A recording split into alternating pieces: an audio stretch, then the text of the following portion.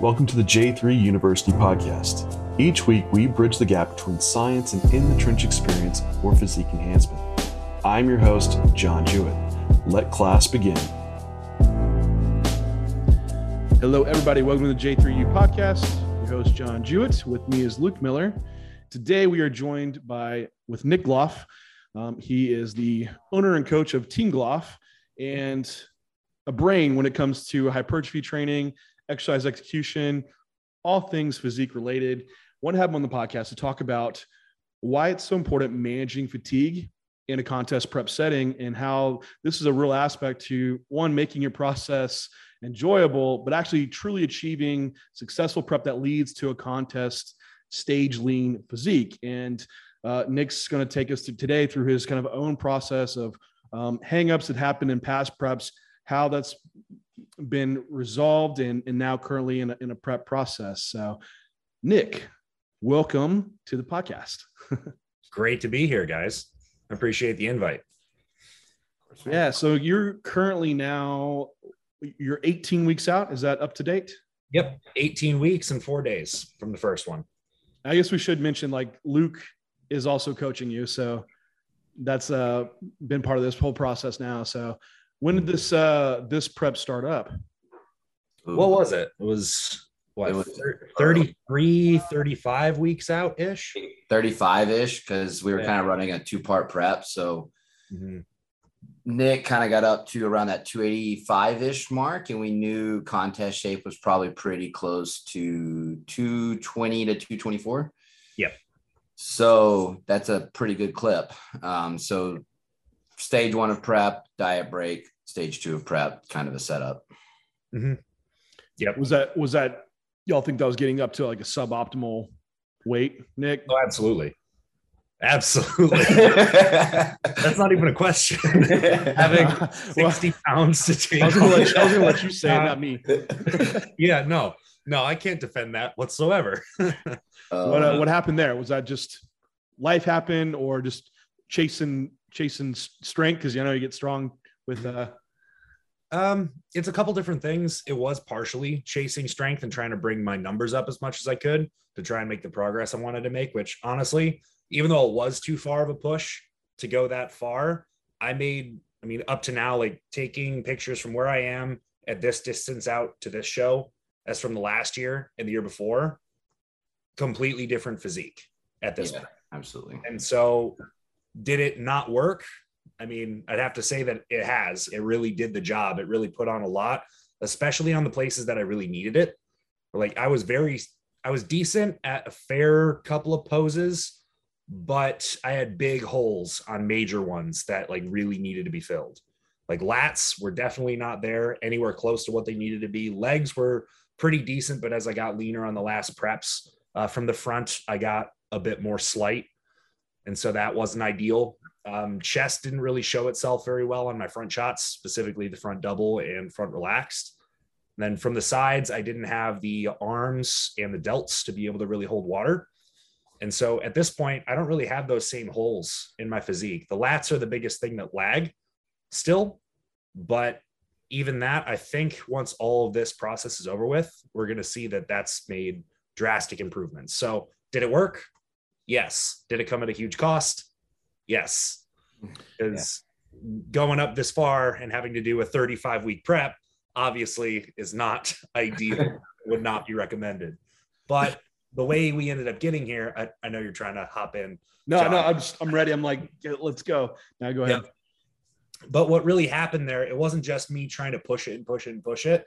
That was part of it, but that was more of what can I make out of this situation that I'm already currently in type of a scenario, where I was already pretty far pushed in body composition by the time that I could really initiate a true off-season push and get things together again. Because after the last prep that ended up crashing, I had 3-4 months of unbreakable water retention that no matter how much time I took away from the gym, no matter how much activity I did or did not do, no matter what I did with supplementation, actually like health supplementation, super dosing, things that would help with water regulation, trying to keep stress levels down as much as I possibly could, pulling out PEDs entirely for a period, keeping it on TRT for a good period, like no matter what was done.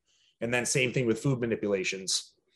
I just couldn't break the water that I was carrying. And after the last prep, I put on, in like a span of like 3-week period, I put on over 30 pounds of water that never came off. Yeah. And that's kind of where you came to me, right? It's like 2,500 calories a day, 25 plus pounds of fluid. And it's like the only direction you can go at that point is up. Yeah. There was no way for us to try and pull it back for me to get into a better place, because it was a stress management issue that went so deep internally that it created the problem itself. And so for where I landed, that was really my only option, was to continue to try and push upwards and try to just get what I could out of where I was.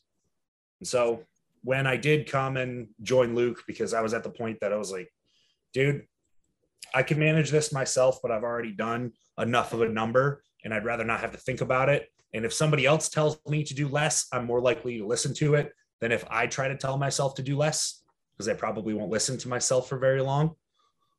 So he changed things up pretty significantly so that I could drop enough fatigue that I could start making better progressions in the directions that we decided to go. So that was really it.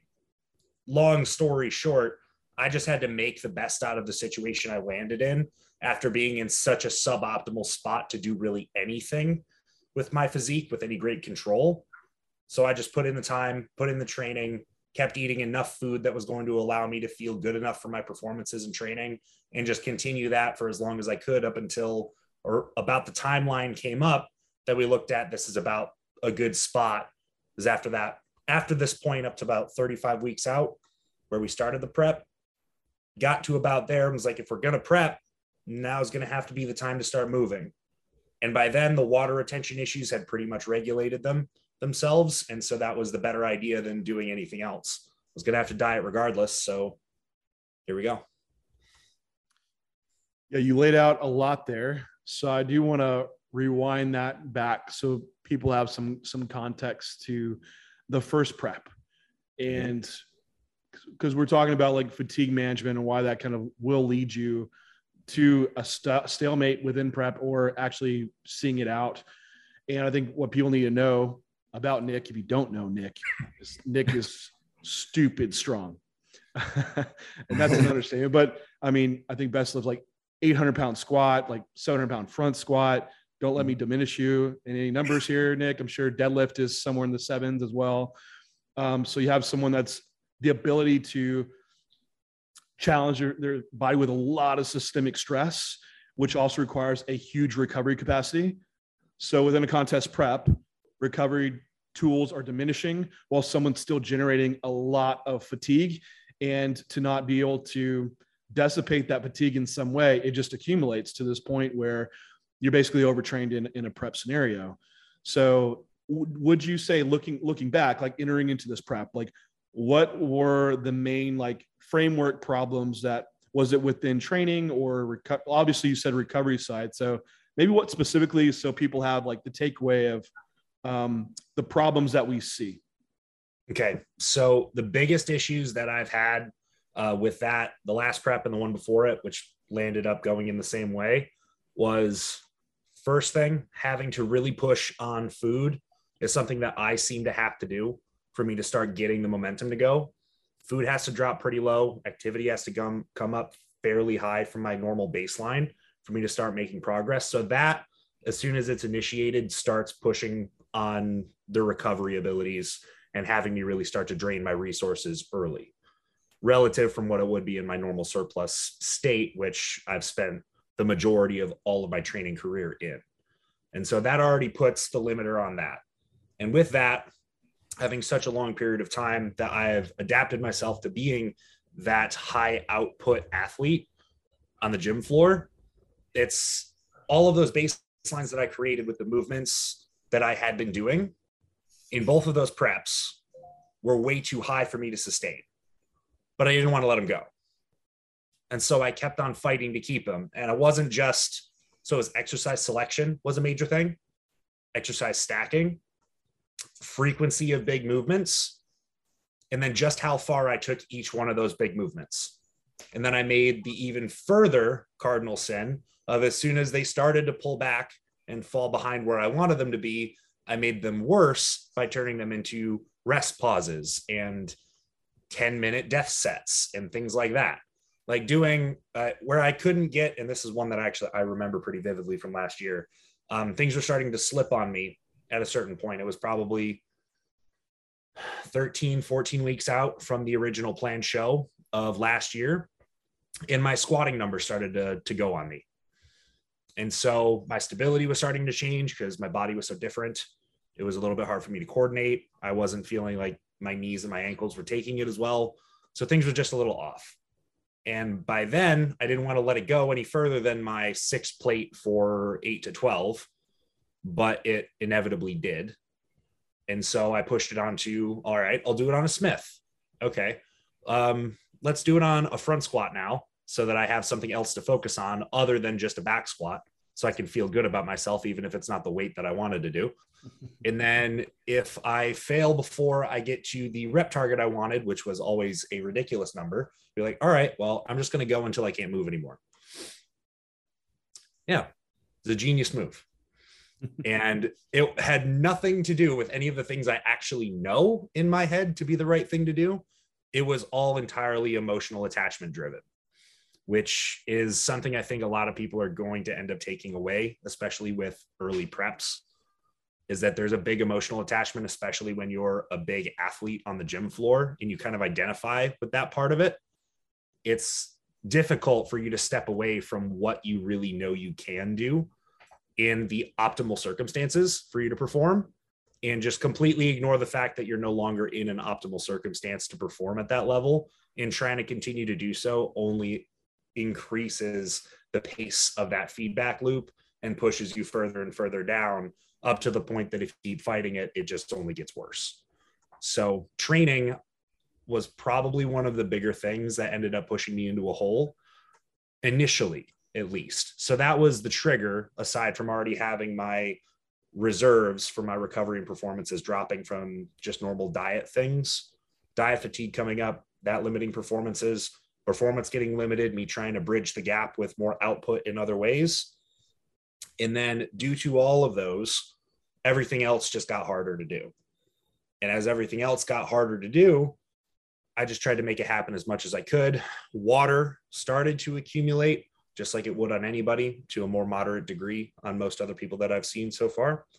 But the response to that with the previous management that I had for all of the things in my prep was, by that point where water started to accumulate, fatigue was getting higher, time was running shorter, and these issues were cropping up, it wasn't, okay, approach is pull back, enforce a pullback, make sure that things recover a baseline, and then move from there, try to get things moving properly again. It's okay, now there's water present, we can't see visual changes, so what do we got to do? We're going to pull food harder, increase activity more, enforce the same amount or more total training days to try and increase the total caloric output, so that fat will continue to come off even though we can't see it because of the water retention. And that was coupled also with trying to manage water issues through AI deployment, through CABR deployment, higher total drugs in the stack, increase amount of oral use, like all of the things that by that point, it's not just small cosmetic issues that turned into like the big water problem. It was furthering that really deeply entrenched systemic fatigue and overall bodily toxicity to the point where there was just a complete and utter breaking point. Yep. Is what happened. And you mentioned too, Nick, like talk about training, nutrition, and those aspects changing, but obviously there's, you mentioned managing stress, and also I would bring up sleep. Like these are your big bucket items, right? Because I know just talking separately to you, like there's been kind of ingrained sleep routine that's probably less than ideal for a prep. And I feel like a lot of times with people that even I'm coaching, everything's kind of looked at this separate bucket, not how it's all integrated within one. It's like, hey, sleep's off. Oh, good. Like, how was training going to be today? It's like, completely separate items, but it's like, oh yeah, sleep's poor, training's probably going to be poor today too. They're integrated. So during those times, were those issues, and how were they issues? Sleep issues have been something that I have had present since probably since like the end of high school for me. And so it's been 6-7 years.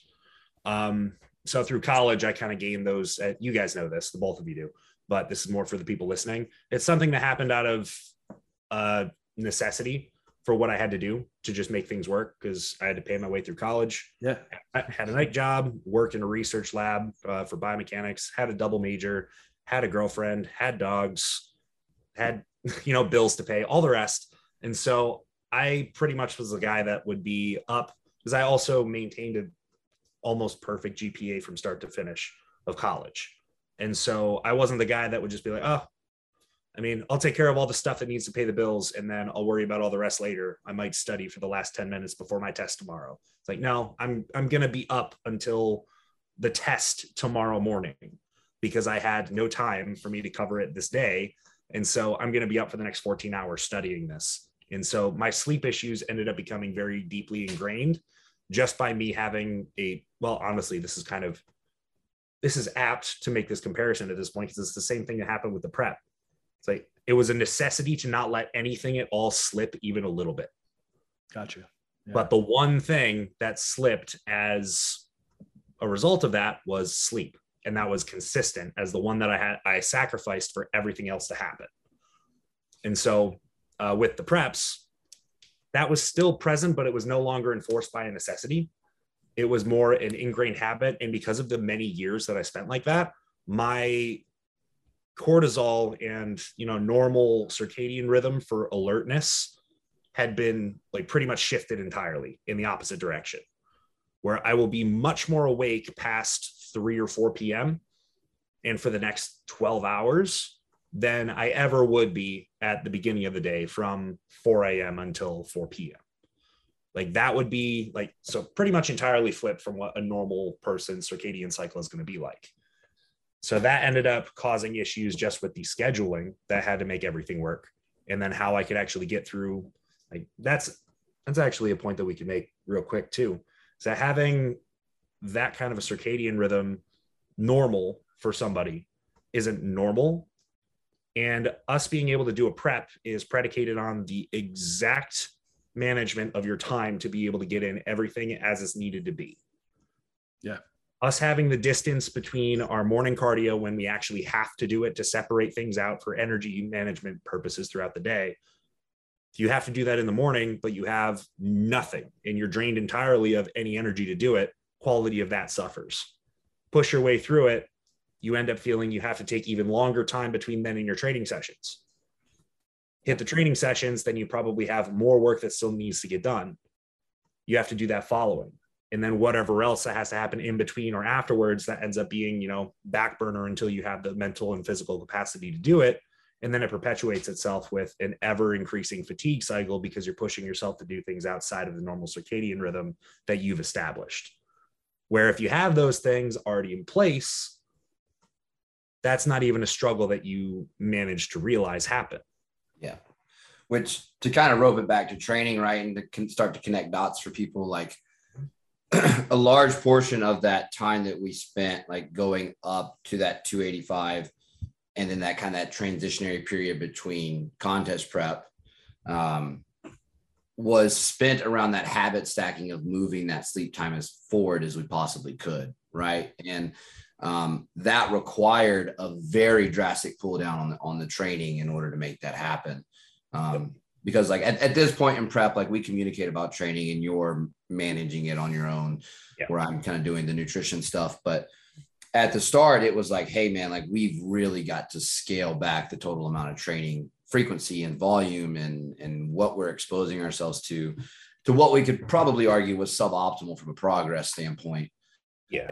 Was a necessity in order to fix the problems. And so it's like looking at how integrated those things were. It required us doing that for 3-ish months before we really start to see that happen so that we could actually go into a prep. This is like definition of severely overtrained. you know, and it's not like, hey, we'll do a deload week. That's not that state. This is like, this will be months of restoration to get everything back on track, to dig that deep, right? It's not an overreach. It's something that can go pretty far extreme. Even within a prep though itself, it is like kind of this ever growing state of overreaching. And you already need to be managing that to some extent. But, you know, you mentioned a few points within that too. For one, the assessment of the state, because I guess for people listening, like there is a balance point between, hey, you are going to have to dig in prep, some fatigue's going to accumulate, but there's also a point where it's going to really tip the scale. But also you have to weigh out like what's water retention, is, you know, adherence to a plan. Because you question that with a lot of people that are you're training, and you're probably questioning that too. You know, Nick's not sticking to the plan because you're not dropping and I'm pushing you. That's just, the math doesn't make sense.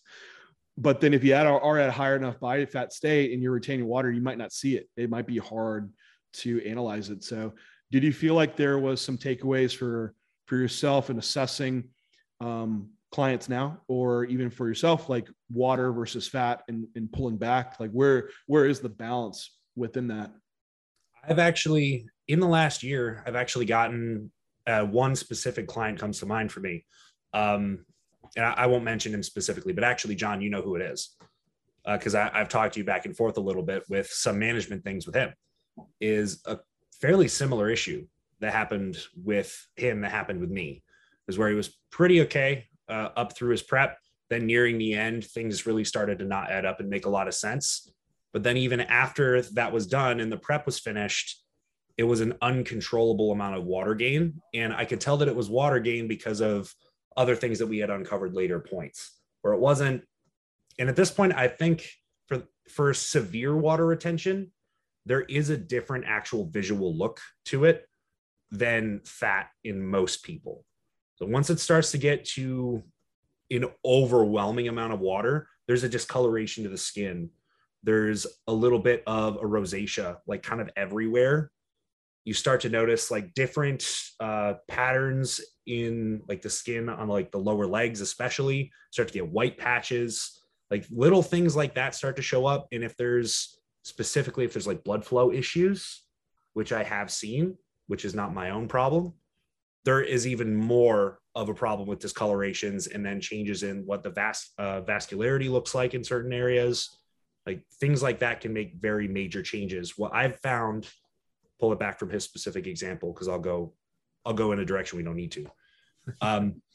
What I've noticed with the assessments is one, yes, always looking at the adherence and what I know out of my own people, like what can I expect out of them for what they actually can tolerate, and being communicative enough with them on a frequent enough basis that it doesn't seem like there's going to be any miscommunications as far as that goes. Having a soft enough approach to be able to have a real conversation and have them comfortable with being able to say those things is one part of it. But there's always going to be the back of your mind that you're like, I don't know, you never know for sure. You're never really going to know for sure until it's absolutely apparent. But when there's been way too many other consecutive things that fall, training starts to take dips, especially on the bigger movement patterns, or as the overall volume of smaller movements becomes undoable. That happens quite quickly when I see this. Then diet adherence or not, doesn't matter. Digestion issues start to come up. That becomes a bigger issue. Sleep starts to get more disturbed. And as the guys are bigger, it's even worse. And so as their body weight is starting to come up, it starts to get disproportionately bad very quickly. And a lot of times I would like to corroborate that with their partners or people that are close to them for just how bad that gets with like their actual ability to breathe while they're asleep.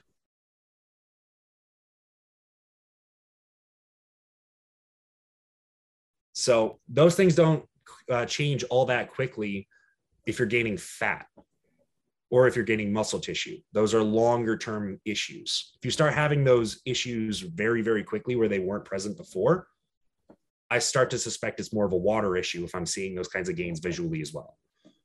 That, and then a general disliking of what they're doing based off of their performances in their training because they just can't sustain it anymore. So overall general over fatigue syndromes start to pop their way up. And that is what I look at for the assessments, where it's not just I'm looking at a visual. I can't just look at a visual because I was there myself. I could send in the perfect report for my own check-in and be like, I'm doing everything, literally everything. And this is going in the wrong direction. And I promise you, I am doing everything. I think it's one of those things like on prep, if it's water and getting point to overreach, like you'll see, someone's feeling worse and the response isn't there. But if someone's feeling amazing and training's moving along great, like all my numbers are progressing, but they're not moving, well, it's probably like maybe there's some adherence issues that's there. No, those are great takeaways, because I think that's usually I think it's your type A, like overworkers, that you'll have to watch out for that for. Yep. Maybe not the majority, but I think with the clientele that we pull in a lot of those individuals. Luke, I want to throw it to you, because you saw this all from like being an outside perspective, and dive into like the training piece. Like, what were the big things that started changing from what Nick was doing then to that now leading into this prep? Because I know y'all had to pull scale way back, but what is that like structure now? Yeah. So from a training perspective, a lot of it kind of started with restructuring how frequent we visit these major compound movements, especially like Gloff's like ability to hinge alongside squatting, right? It's like we saw this large hole in back development, pretty consistently running some variation of a hinge with a squat pattern.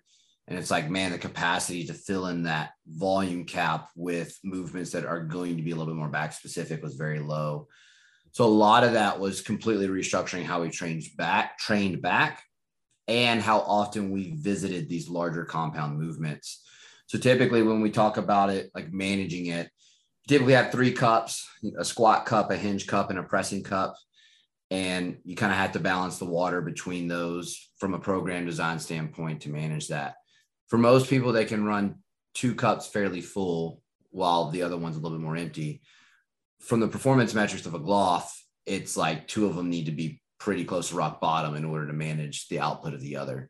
So a lot of it came from spreading out that frequency of the major compounds. And Gloff can kind of attest to this as well. The feel versus real for Gloff within back training was largely skewed. Yes. So lat pattern based training was Terry's rear delt pattern training that he thought was lat training. So it was almost like a complete strip back. Like, hey, like I need to take you below what you thought was baseline volume because we're not even doing things right now. That kind of coincided with needing to pull back all that water retention, which is why it was such an aggressive volume pull. But a lot of it was starting to align feel versus real. And this was where I was like, hey, I need to take over the programming strictly for just a bit until we get you to this point that this starts to align. And then now those same principles are there and the frequency of visiting compounds is very low from a performance standpoint. And obviously, Nick, like, exercise execution like crazy. And I know you mentioned like the emotional drive of exercise selection was mainly what was carried out there. Do you think that you just had the blinders on to those aspects, like say around back training? Yeah. I wouldn't, not quite as much for back training. I wouldn't say. I would say for that, I mean, Luke can attest because it was actually at the San Antonio seminar for the 3 of us that we had figured this out, because he pointed it out on a pull down that I was doing. He's like, I was like, I'm doing this for lats, man. He's like, I don't think you are. Like, just do this. Like, oh, okay. Gotcha. It's like, I can cue things all day long and I can see somebody else do it. But when I'm doing it myself, I already had the preset, like he said, the feel versus real. So I was still doing all the same patterns really then before anything was taken over, as to now it's just minus the big ones. And so it was just that over the years of me reinforcing the patterns, I had gotten that feel versus real messed up to where the cues that I was implementing were targeted for the lat, but I wasn't feeling them the way that I was imposing them mentally to myself. If that makes sense. So the cue wasn't putting him in the position he should be in order to Right. drive tension where it needs to go. Same cue, same directionality to all of it, but it was just slightly misaligned enough because I had thought that I had it under control and I had it. But I mean, as you guys would know, doing things like I primarily would pull with my Terry's on a lat movement, like regardless. That was the way that I would recruit for that. Terry's, you can pretty much do exactly the same path and hit Terry's as you would lat. It's just a little bit of a different shoulder position. And very easily, it could just move from the position it would be targeted for the lat and just move right into Terry's, and you wouldn't know unless you knew. Of which I wasn't keeping my eyes open to the fact that was happening. I was more so like, all right, well, I got to get to 6.5 plate bent over row now. And maybe that will get me my back. Yeah, that's interesting. It's like when I got into bodybuilding, coming from powerlifting and doing like DC training, you would hear Dante saying, this isn't exact his interpretation, this was mine, was that I need to get as strong as possible on these movements, and that's going to translate to a bigger back. And to extent it does. However, if all your patterns are kind of like in this one plane, you might have some missing gaps in it. And it could take away volume from those gaps where you need it, which is what we were seeing, right? So y'all revamped exercise selection, more catering into where volume needed to be allocated, got sleep relatively improved in order to initiate like the start of this prep. So now the starting point, everything's in place, but is there still like, and whoever wants the answer, because initially you needed a big pull of food and up of expenditure to get the ball rolling. So that comes with also, does it come with a big reduction in training volume to manage that recovery aspect, or how'd y'all do that this time? Initially, we didn't really have to, because I was already working off of a lower baseline of work than what was normal for me. And so since that point that we started, I've been able to take a slight escalating in training, and then it started to taper back down off again now. And so I had a good period of time where I was coming from the very like rock bottom lowest, where Luke even said, for both of us sitting where we were at with the programming originally when I handed it to him so that he could tell me to chill out.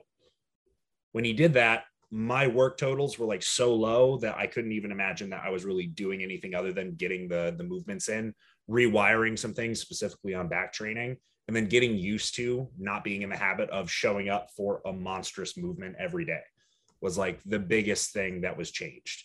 And then the overall volume of everything done was dropped. And then once all those things started to get established easier, it's not as much of a mental, emotional association with the sessions and the way that I did them. And my fatigue started to like baseline itself a little bit more as regards to training. Then I could start bringing things up, started pulling it up little piece by piece, set by set across like other halves of my rotation for little accessory work, adding in just a little bit more stuff for lats specifically, keeping most of my other stuff like legs and pressing pretty much baseline, and just continue to move it in that direction up until it was a couple weeks ago, 2.5, 3 weeks ago, that I had to make a pullback, do a full deload so that I could reset things again, because water was starting to come up from just having to push to keep the momentum rocking. And from there, it's been dropped a fair bit again, back down to the baseline that we had established as what I could manage when I was kind of at the worst point prior. Yeah. And the only difference between then and now is one, the frequency of overall sessions, because my leg sessions back then had been dropped to 1 time per rotation. That's now back up to 2. So that is changed. Pretty much all the rest is the same. And then overall volume of the bigger patterns is still just as low as it was. Yeah. Yeah. Which is, a part of that had been gained with, compound inclusion as well, because we saw compounds kind of fluctuate up and down throughout these different phases. But I think one of the big things too that we saw, and Glock can kind of touch on this, is we ran a completely different deload structure than he has in the past with that previous deload. Like performance capacity that's at a sky high ceiling has to match with a deload that's going to be a sky high deload. And so the deload, rather than the stereotypical like okay, let's pull back 30% of volume, just 1 to 2 RIR. Like you can kind of keep training along and be fine. That's not going to fly with Gloff, right? And so it was a large spread out of frequency with almost full removal from the gym. Yeah. In order to kind of be able to get that, to drive the adaptation we wanted. Yep. It was a full 6 days without any training. And then working my way back in with the dropped baseline of overall work to start from rock bottom and pretty much. So we could say it this way. It was a 2-week deload with 6 days I didn't train is what it was. Yeah. That's do you think there's, looking at that, do you think there's another strategy to meet to where it's not like from up the ceiling down to the floor? Like, is there a middle ground to find there? Yes. Yeah. The overall total of work, the escalation on the last time went a little bit too far, I think. And that was due to me trying to add things in to find where the ceiling was while we still had time to be able to. So now we have the data. I know exactly how far I can take it for relatively the amount of reserve that I have to work with. And so now we know I don't have to take it that far again. And I think I'm pretty much hit where I need to be with the balance point.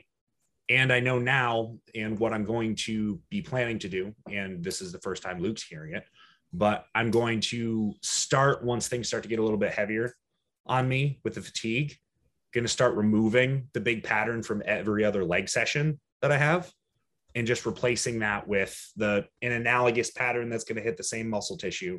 That's just a slight different variation to it, so that it's not going to take quite as much of me systemically to do it, but I still have the patterns in place over the broader spectrum of time so that I don't lose it. I still have it in. I don't get into the habit of not having it in, but it's not going to hit me quite as hard.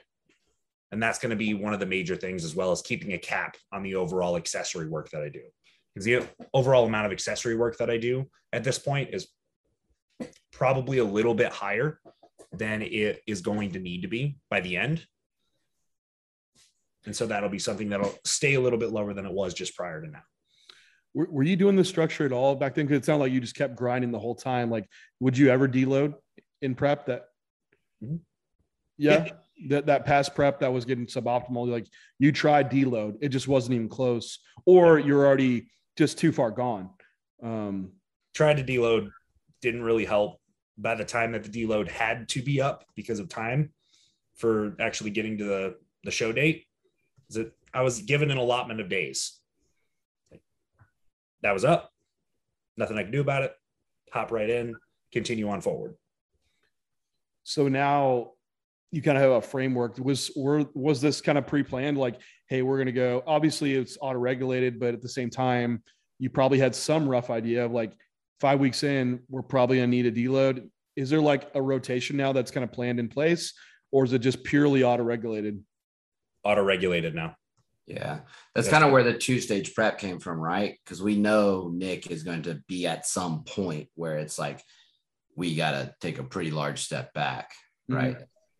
So that diet break kind of coinciding with the pullback on the training and then being able to take it again. So how many weeks was that you were able to go with training? Like from the start of prep to now? Is that? Yeah. So 35 to 21, right? Because it's 2 weeks. From yes, to 21. So 14, 13. Yeah.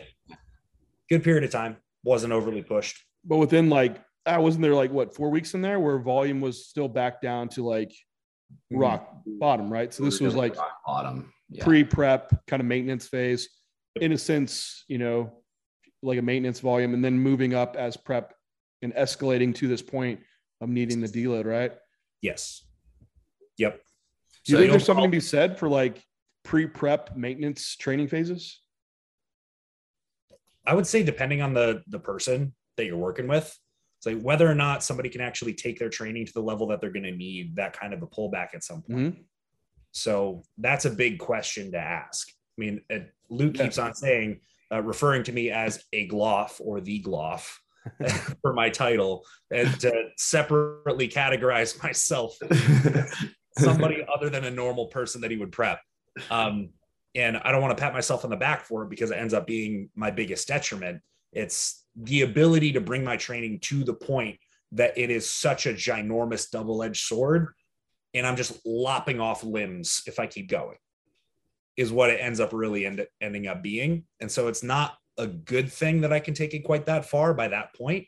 And I don't know how many other people really take it quite as far as I would or have the ability to. Sure. But for somebody that we have, at least within their own relative standards, the ability to push and push and push and drag it that far, then yeah, I would say that pre-prep maintenance period is going to be a good thing to do, especially having a deload just prior. So you already know that if somebody's going to be more, and even if it's not training related, if somebody has a higher stress environment in general for whatever other, buckets like are getting poured into for their stress, I mean, they're going to need it at some point.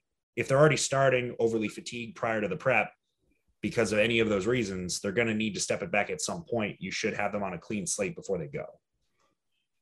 So yeah, I think the probably the level of it that needs to place, because I hear like coaches that speak on, maintenance phases, or I call them holding phases or primer phases or whatever you want to call it.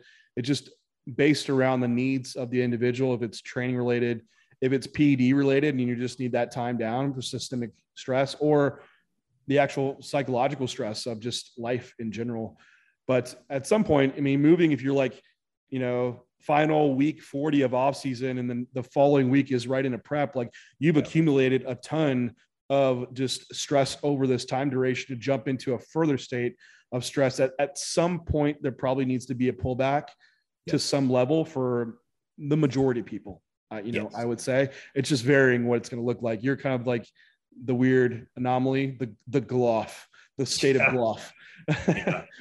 But yeah, it probably does need to happen. I think that's where you set up people to be in optimal preps. We'll see people that come to you like, all right, coach, hire me. I'm ready to prep. Let's start. It's like, where are you coming from? Because you might need some weeks with me before we even jump into that point, right? Yep. And I think from a training perspective, like that looked probably like a 4-week to 5-week transition of training, where the actual contest prep transition was probably around 7 to 8 weeks. So, it took quite a bit to be able to pull that back to a clean slate. Yeah. It took a good bit of time where there was still outside of the actual deload and really pulling it back, having everything at a low enough baseline that things could continuously improve was a fairly long period of that, because that was still very deeply entrenched. So as you said earlier, John, it was more of a full overtraining issue. Yeah. Like all the way down to like the actual definition of it, like overtrained, like actually in a ditch, overtrained. It wasn't just snap the fingers, do a deload, we're good. It was do the deload, take the full step back, reset things, then try to keep things as low as possible so that everything could finally normalize with the due time it needed to do it. Was there anything else, Luke, training wise, that you wanted to touch on that's been done differently or to take away? I think a large portion was cardiovascular activity, because I remember, because GLOF and I were friends during his last prep, even though someone else was managing it. Correct me if I'm wrong, GLOF, but you were doing HIIT sessions a couple times a week alongside steady state, correct? There was at a point in the prep where I was doing 90 minutes of cardio a day, and 30 minutes of that were 1 minute on, 1 minute off, maximum bike sprints. Yeah. So from an activity standpoint, we've kind of gone towards the step count, steady state management to kind of manage that need for output, and trying to get that, because GLOF, I love you, but your step count when I came to me was like 2K. And so it's like, man, like just move and you'll get moving, right? So it's like, I'll murder cardio, but I'm going to lay here the rest of the day. Right? Yeah. So a little bit of a better manage of the balance of that side of the equation that can translate into training. And one that we literally just actually changed, kind of talking back and forth with each other before we hopped on the podcast, is when the cardio sessions are being done. So for GLOF, like the leg day training sequence is rather large. And so we're kind of transitioning into no cardio on the day after leg day, a shortened cardio session on leg training, and then a little bit of higher exposure to activity on the 5 days in between, so that it's kind of regulating that stimulus that's kind of around leg training. Yep. That's smart. You hear a lot of people are like, they'll jump to just no cardio on leg day because obviously you're going to be training legs. But really, cardio sucks the worst the day after leg training. Like to do anything, you're even walking around. It's like, man, if you could just have that day off of cardio, it'd be so nice, right? Yeah, that's what I said. Oh, duh, let's do that. Check in. It's like, hey, it would be really great if I don't have to do cardio on the day after legs because it's like wringing out a towel that's got nothing left in it. And so, like, kind of rejig it, right? It's like the total amount of time is the same, but a shortened one on the leg day so that it doesn't affect the training performance, the 0 on the day after for recovery capacity, and just running a little bit of a higher threshold on the days in between. Mm-hmm. Modality wise, have you found a difference in past prep to this prep of getting the same, pulled out of your cardio versus but managing fatigue? Bike, Stairmaster, elliptical. I only use either the stairs or the bike as cardio. And I really only dictate that by, if I'm going to use the stairs, it's because my quads are too wrecked for me to be able to do the bike very well. So I can use my glutes and hamstrings a little bit more on the stairs, and it's not going to be as agonizing. Would be the only determinant that would make me do that. But primarily it's always the bike. And so it doesn't really seem to, I've done that for my last preps as well. The cardio modality, as far as like the actual machine I use, has been the same. I always prefer bike, always have, except for past 30 minutes. My ass goes completely numb, just like most of you guys probably. So that's the biggest issue that I have with it. But no, I don't really see any difference with what I've done in the past and now with that. Okay, gotcha. Yeah, I've done preps with like the spin bike, same thing. I guess to keep output high enough, I'm usually there's like a metabolic stress there that starts digging in more fatigue. But then like Stairmaster's nice because like you barely move on it, you have a high output. But at the same time, the output for duration of time could be problematic as that would accumulate fatigue, right? Treadmill is nice, but at the same token of that, like you don't get a lot of output for the time duration. So I think there's a balance between them all to coming up with the lesser evil that gets the job done. Yeah. Right. I tend to like that to split most of the time. So if I'm going to have, we're at 50 minutes of cardio, 6 days a week now is the prescribed. And so if I'm going to have that much to do, I'll typically do half of it or a little bit more than half on one or the other, depending on what is going to be easier for me that day. If I know I'm dragging, like you said, it takes a little bit more for being on something that you have to move much more quickly to keep your output up. Keeping heart rate up on a bike after you've been doing bike for a really long time, you have to really push on it.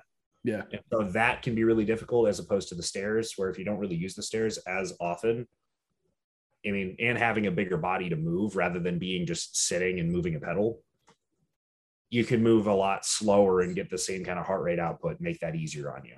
But doing it for the full duration would also kill you.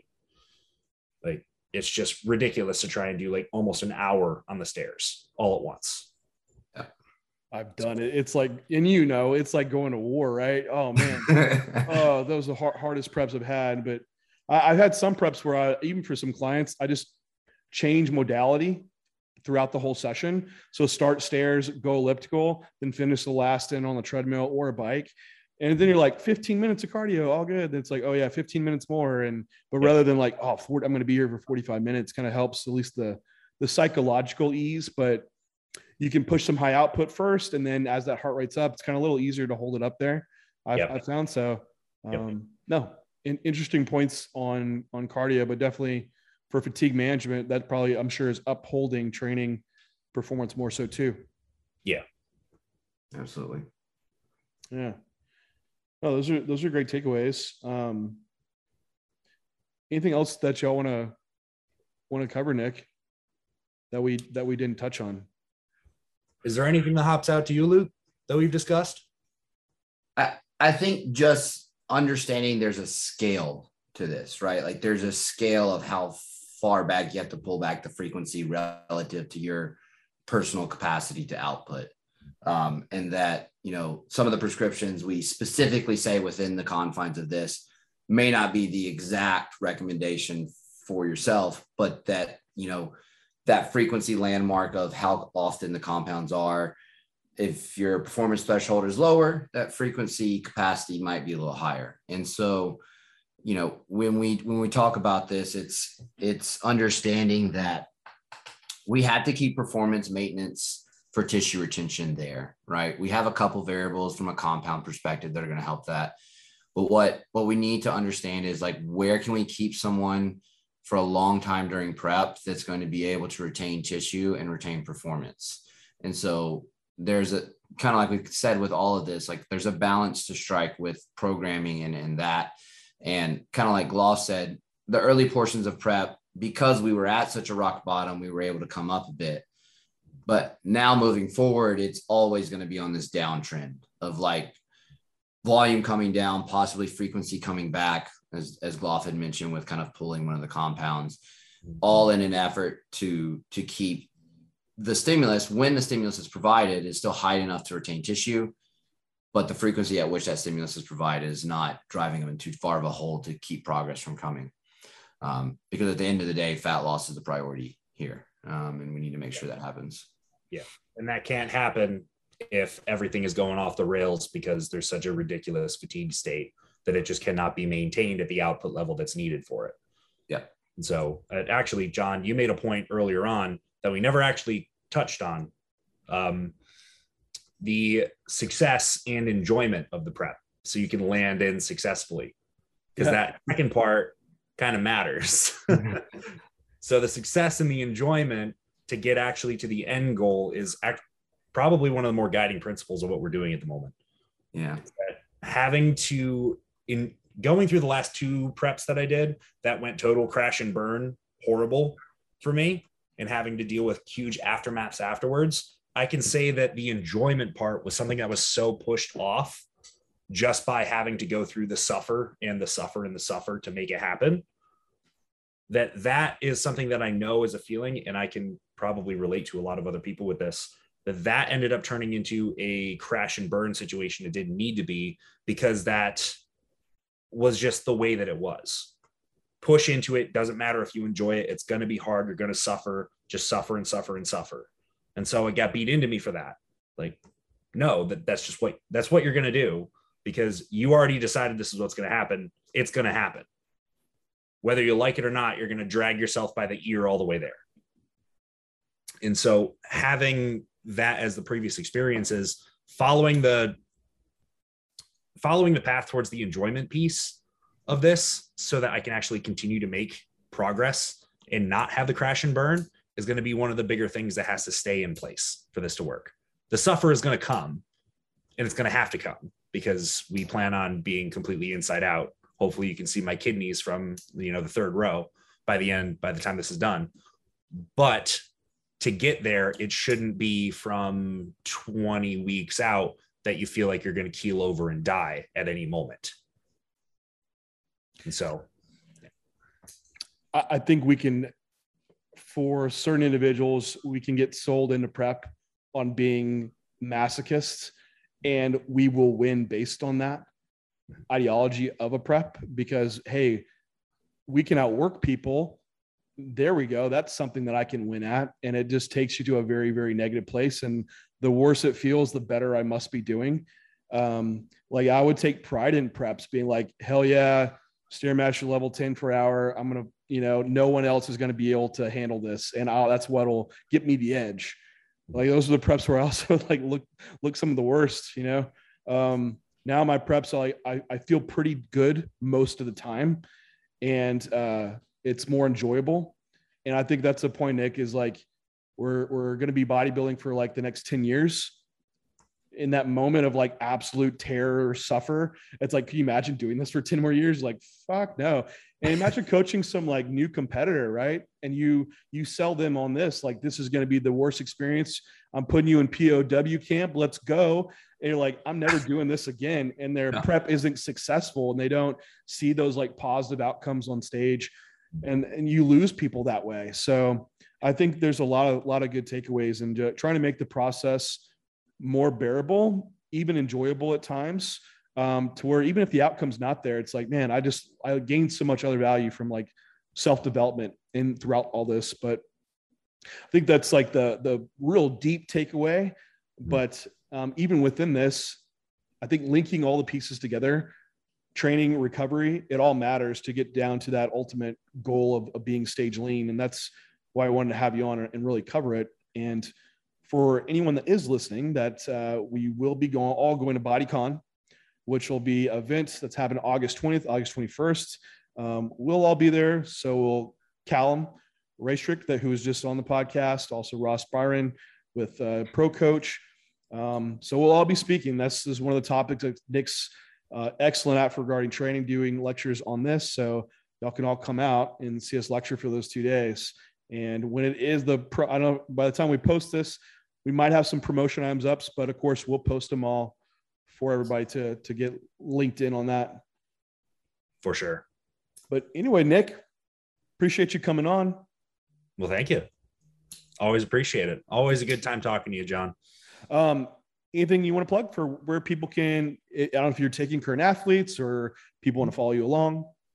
Yeah, I am taking current athletes, and I didn't forget about you, Luke. It's always a pleasure to talk to you too. Yeah, I know. Not leaving you out. But you can find everything that I do from the central hub. That is my Instagram that connects you to everything. I have a YouTube channel. That's just my name, Nick Gloff on YouTube. And then you can find everything to get in touch with me for any and all of the services that I provide at teamgloff.com, which you can also find through Instagram at my link tree. So everything is there. If you can find me there, you'll find everything. Awesome. Well, thanks again. And everybody, thank you for tuning in.